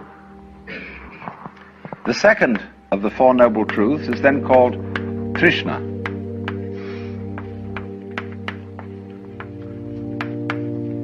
Trishna is a Sanskrit word again, and is the root of our word thirst. And it's usually translated desire, but it is better translated clinging, grabbing, or there's an excellent modern American slangy word, hang up. That is exactly what Trishna is, a hang up. Trishna is clutching. As, for example, what we call smother love. When a mother is so afraid that her children may get into trouble that she protects them excessively. And as a result of this, prevents them from growing. or when lovers cling to each other excessively and have to sign documents that they will curse and swear to love each other always, they are in a state of Trishna. And this is the same thing as holding on to yourself so tightly that you strangle yourself. Now, so the second truth then about Trishna is that the cause of dukkha is Trishna. Clinging is what makes suffering. If you don't recognize that this whole world is a phantasmagoria, an amazing illusion, a weaving of smoke, and you try to hold on to it, you see, then you start suffering. Seriously suffering. Trishna is in turn based upon avidya.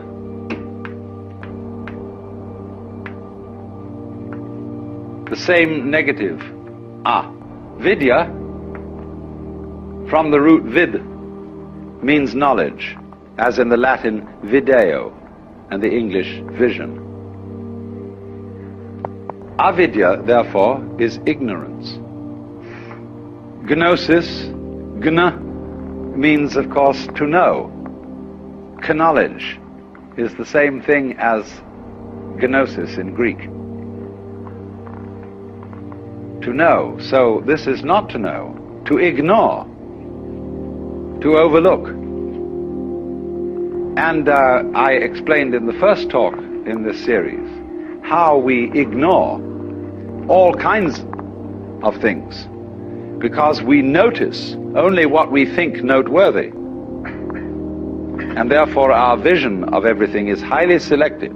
We pick out certain things and say that's what's there, just as we select and notice the figure rather than the background. Sometimes I draw this on the blackboard and ask the question, what have I drawn?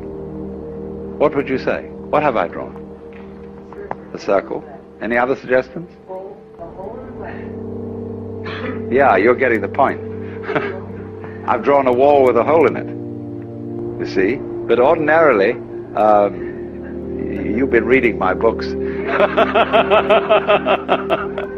So, but ordinarily people see the ball, the circle, the ring or whatever, and never think of the background, because they ignore the background. Just as one thinks that you can have pleasure without pain.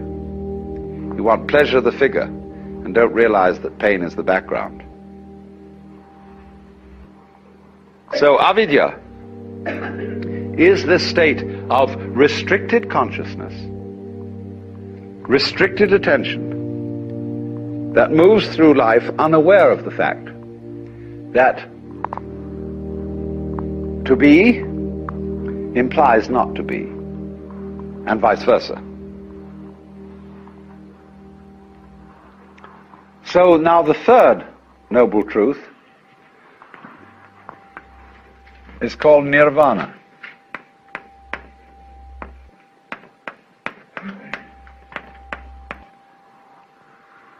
This word means blow out. Nira is a negative word again, like vana is blowing. So it's a kind of outblowing. Now, in breathing, you know that breath is life. The Greek word, you may pronounce it pneuma or pneuma, is the same as spirit. And spirit means breath. In the book of Genesis, when God had made the clay figurine that was later to be Adam, he breathed the breath of life into its nostrils. And it became alive, because life is breath. But now, if you hold your breath, you lose it. He that would save his life will lose it. So breathe in, breathe in, breathe in, get as much air as you can, and Trishna, cling, and you lose it. So nirvana means breathe out.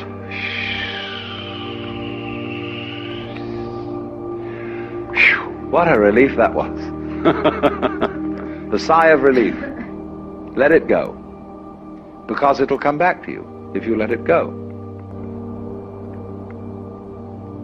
But if you don't let it go, you'll just suffocate. So a person in the state of nirvana is what we might call a blown out person. Like blow your mind. Let go. Don't cling. And then you're in the state of nirvana. And I re-emphasize the point. This is not, I'm not preaching, see? I'm not saying this is what you ought to do. I'm simply pointing out a state of affairs that is so. There's no moralism in this whatsoever. It's simply pointing out, like, if you put your hand into the fire, you'll get burned. You can get burned if you want to. That's okay. But if it so happens that you don't want to get burned, and you don't put your hand in the fire. So in the same way, if you don't want to be in a state of anxiety all the time, and again I emphasize, if you like to be anxious, it's perfectly all right. If that's, see, Buddhism never hurries anyone on. They say, you've got all eternity through which to live in various forms. And therefore, you don't have just one life in which you've got to avoid eternal damnation. You can go running around the wheel and the rat race and play that game just as long as you want to, so long as you think it's fun. But if there comes a time when you don't think it's fun, you don't have to do it. So I wouldn't say to anyone who disagrees with me and who says, well, I think we ought to engage the forces of evil in battle and put this world to right and so on and so forth and arrange everything in this world so that it's all up. Try it, please. It's perfectly okay. Go on doing that.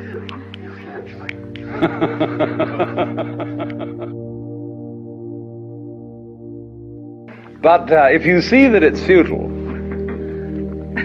then you can let go. Don't try to cling. Relax.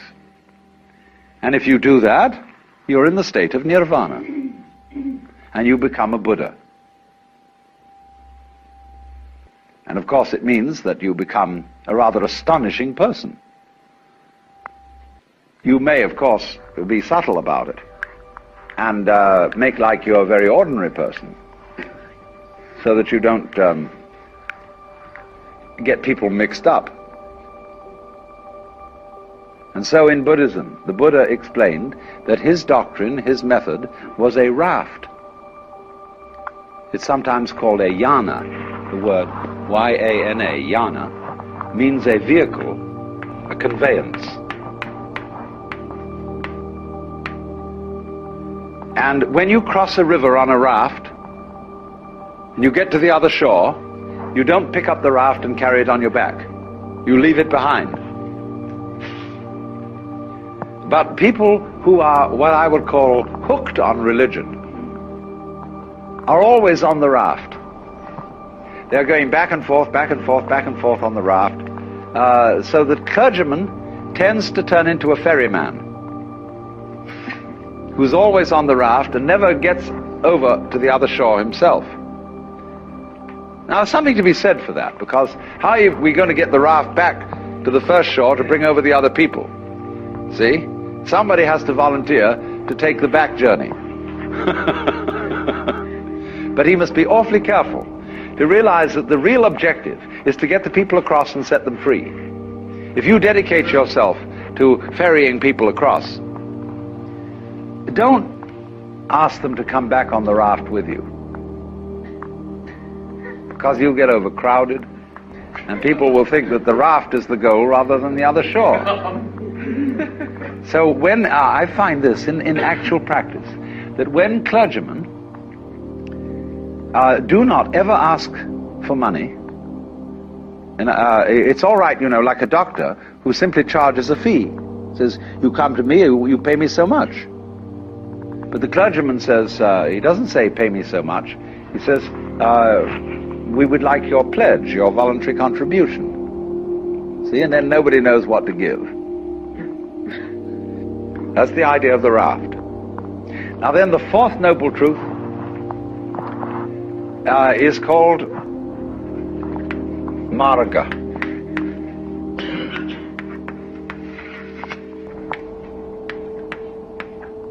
This word means path.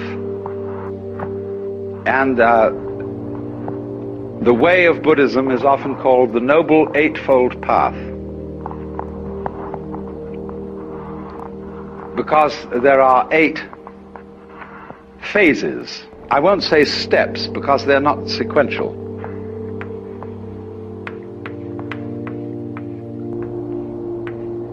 Samyak is a very curious phrase. It doesn't mean right in our sense of correct. Sam is the same really as our word sum. Total, complete, all-inclusive. We might use the word integrated, as when we say a person has integrity. That a person who has integrity, we mean he's all of a piece. He's not divided against himself. So, in this sense of samyak, drishti, this is related to the word darshan, which means a point of view, or viewing. When you go to visit a great guru or teacher, you have darshan, you look at him,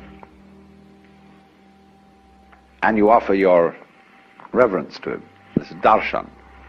Many senses of it, but it means simply to view. Look at the view. So the samyak darshan is the complete view. For example, let's take the constellation called the Big Dipper.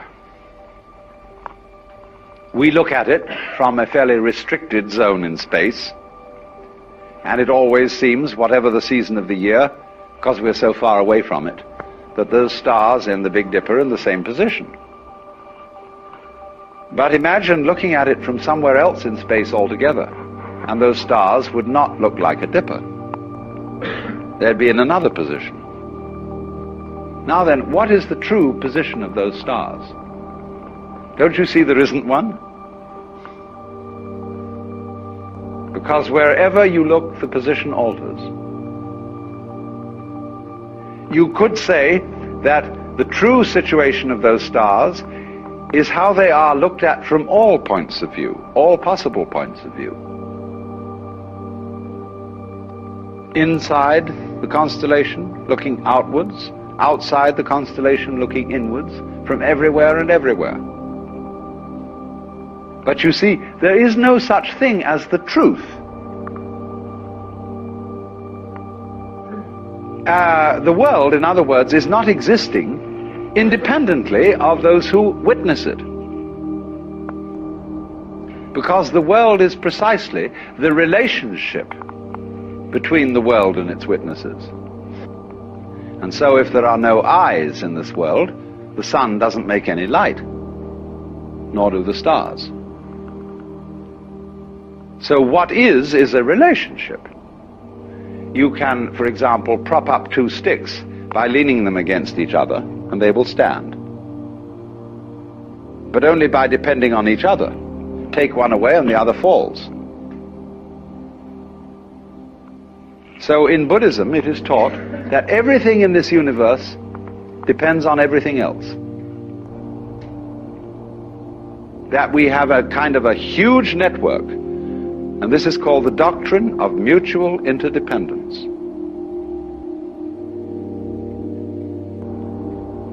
All of it hangs on you, and you hang on all of it, just as the 2 sticks support each other.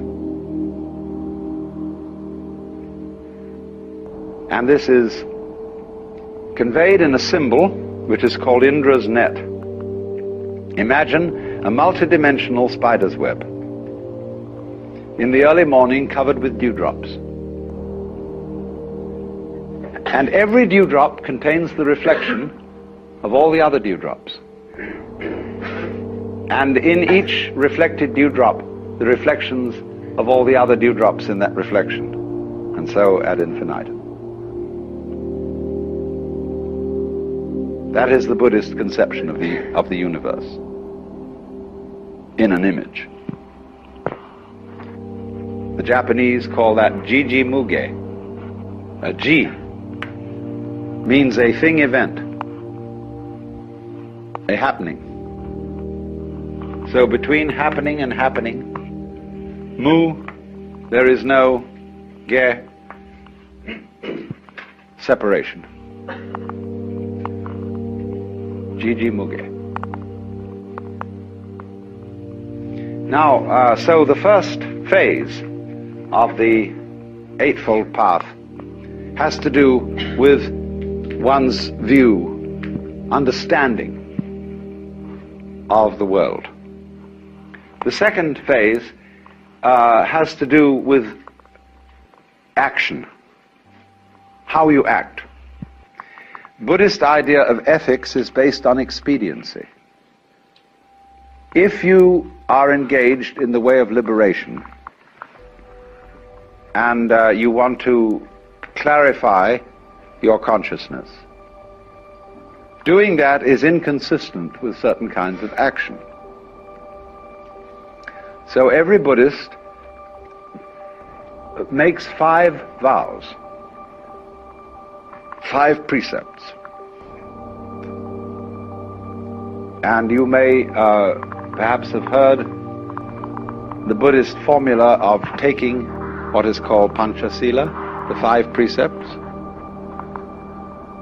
And they take what are called Tisarana, the 3 refuges, and the 5 precepts.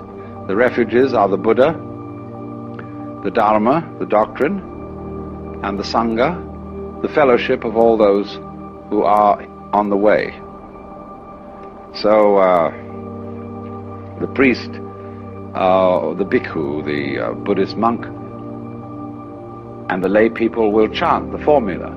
Buddhang saranang gacchami, Dhanghang saranang gacchami, Sanghang saranang gacchami. Those are the 3 refuges, the Buddha, the Dharma, and the Sangha. Then they take the 5 precepts. Panatipata veramani sikapadang samadhiyami. Adinadana veramani sikapadang samadhiyami. Kamesu michachara veramani sikapadang samadhiyami. Musavada veramani sikapadang samadhiyami. Kamesu michahara veramani sura merya majjapamadhatana veramani sikapadam samadhiyami. So they take these 5 precepts. Panatipata. I undertake the precept to abstain from taking life. Adinadana. I undertake the precept to abstain from taking what is not given.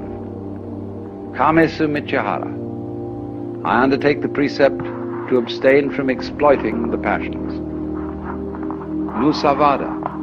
I undertake the precept to abstain from falsifying speech. Sura merya majjapamadhatana. I undertake the precept to abstain from being intoxicated by sura, merya, and majjapamadhatana, whatever they were.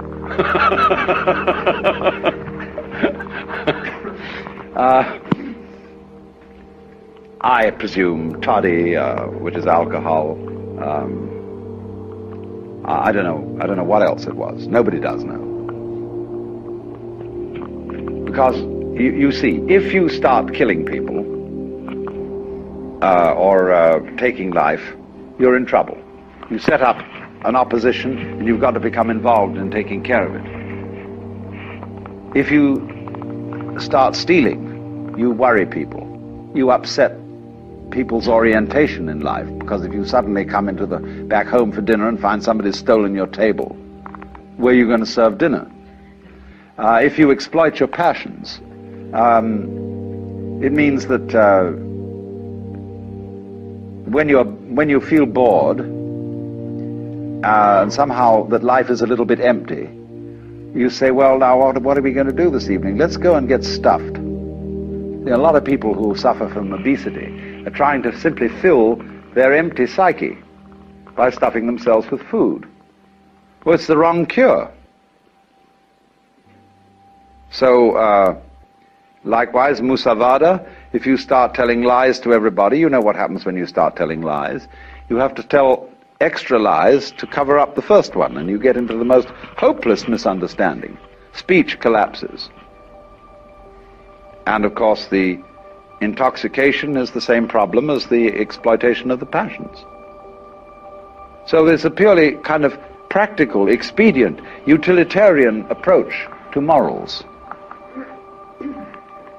There's another side to this which doesn't enter into the precepts, which I will explain later. So that's the third phase of the Eightfold Path. The second phase. Then the third phase has to do with your mind, with your state of consciousness.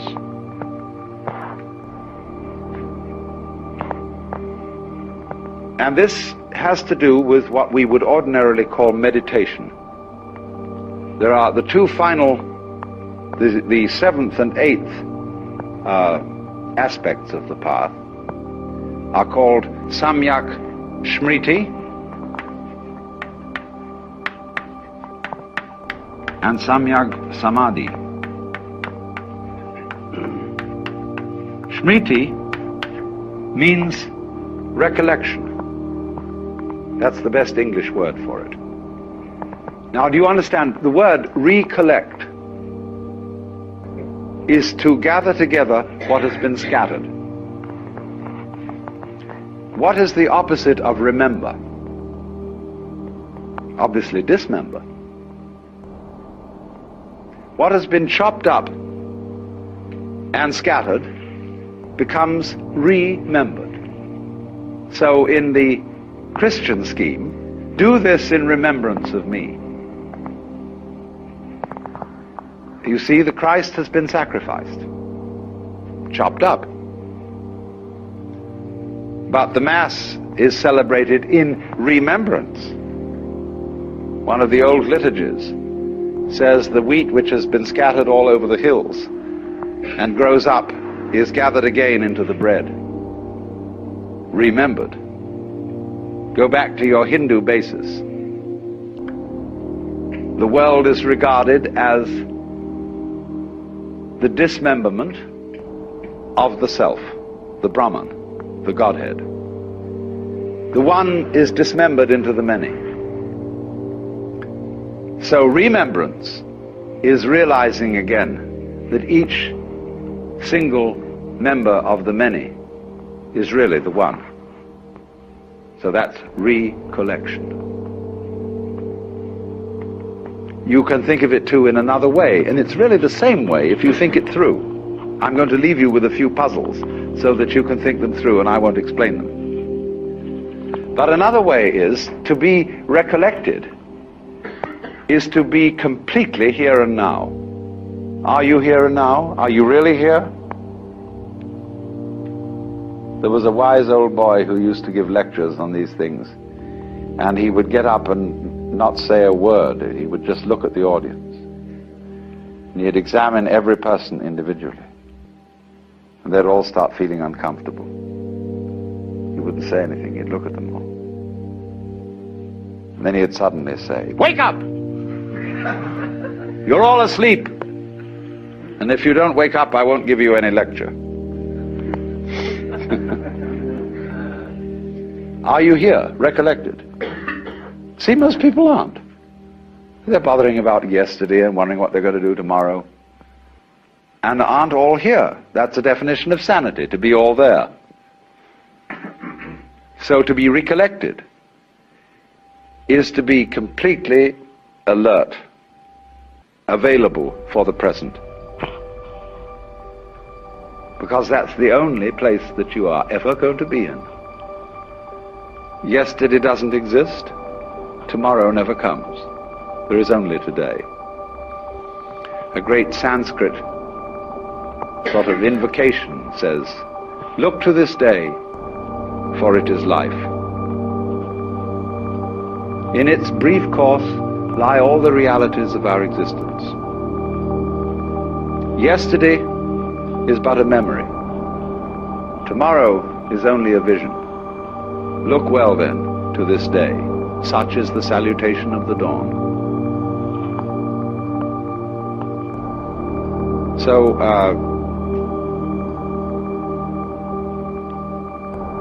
Smriti means then recollectedness in the sense of being all here. In the sense that this is the only where there is. Then beyond that comes samadhi. Again, notice the presence of this word S-A-M, sam. Samadhi is integrated consciousness in which there is no further separation between the knower and the known, the subject and the object.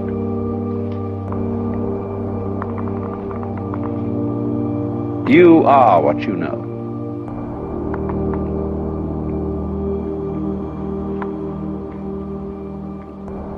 Now we think in the ordinary way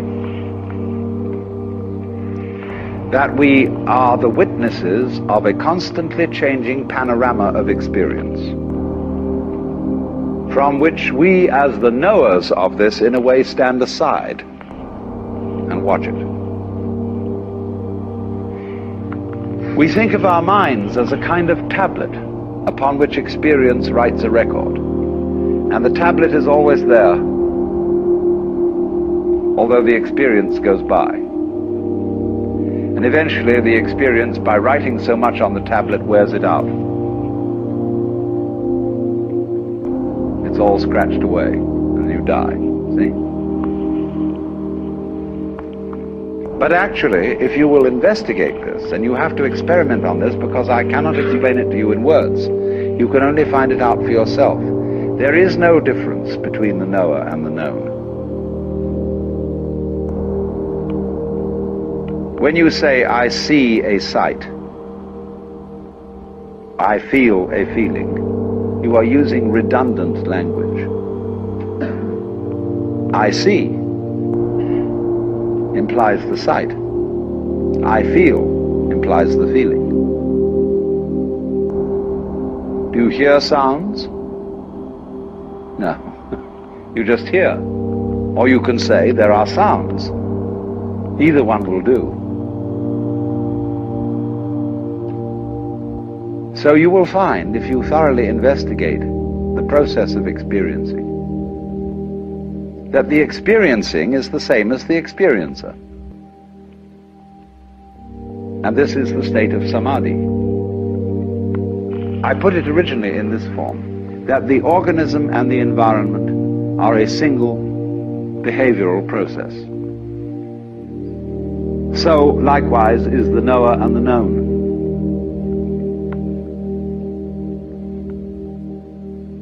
So you, as someone who is aware, and all that you are aware of is one process. That is the state of samadhi.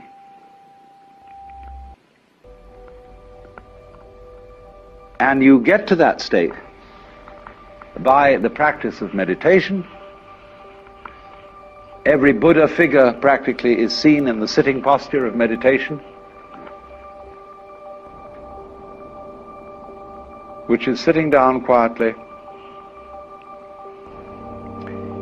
and being aware of all that goes on without comment, without thinking about it.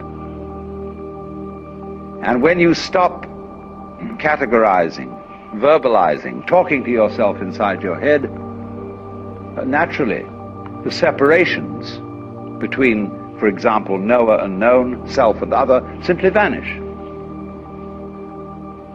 Can you point to the difference between my 5 fingers? Where will you put your finger if you want to point to the difference? You see, the idea of difference is an abstraction. It just isn't there in the physical world. Of course, that's not saying that the fingers are joined like a duck's claws with a web, but that it's just that. They're not the same. That's an idea. They're not different. That's an idea. And these ideas just aren't here. See? You can't point to it. You can't put your finger on it. Get then to the state of affairs where you see the world free from concepts. That's what Buddhists mean by void. When they say the world is basically, they use the phrase shunya. That has a meaning of like empty, void. Everything is shunya. This has certainly also the meaning of anitya, of transience, but basically it means you can't catch the world in a conceptual net. Just if you try to catch water in a net, it all slips through. If you try to tie up water in a paper package or grab it in your hands, it all flows through. So, shunya, it doesn't really mean that the world itself, that the energy of the world is nothing at all. It means that no concept of it is valid.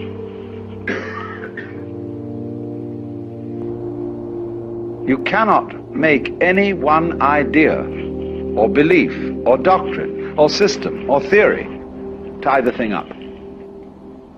So, if you go through this and you get completely blown out and released and are in the state of nirvana,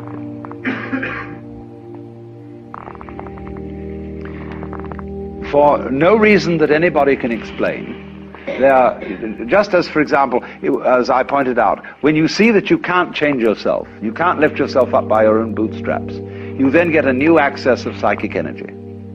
So in exactly the same way, when you get to this state of nirvana, there wells up from within you what the Buddhists call karuna, or compassion. The sense that you aren't different from everybody else. Everybody else's suffering is your suffering. And so this tremendous sense of solidarity with all other beings arises. So that he who reaches nirvana doesn't, as it were, withdraw into a sort of isolated peace, but is always coming back into the world, into the difficulties, into the problems of life, in compassion for everyone else. You can't be saved alone, because you're not alone. You are the whole cosmos.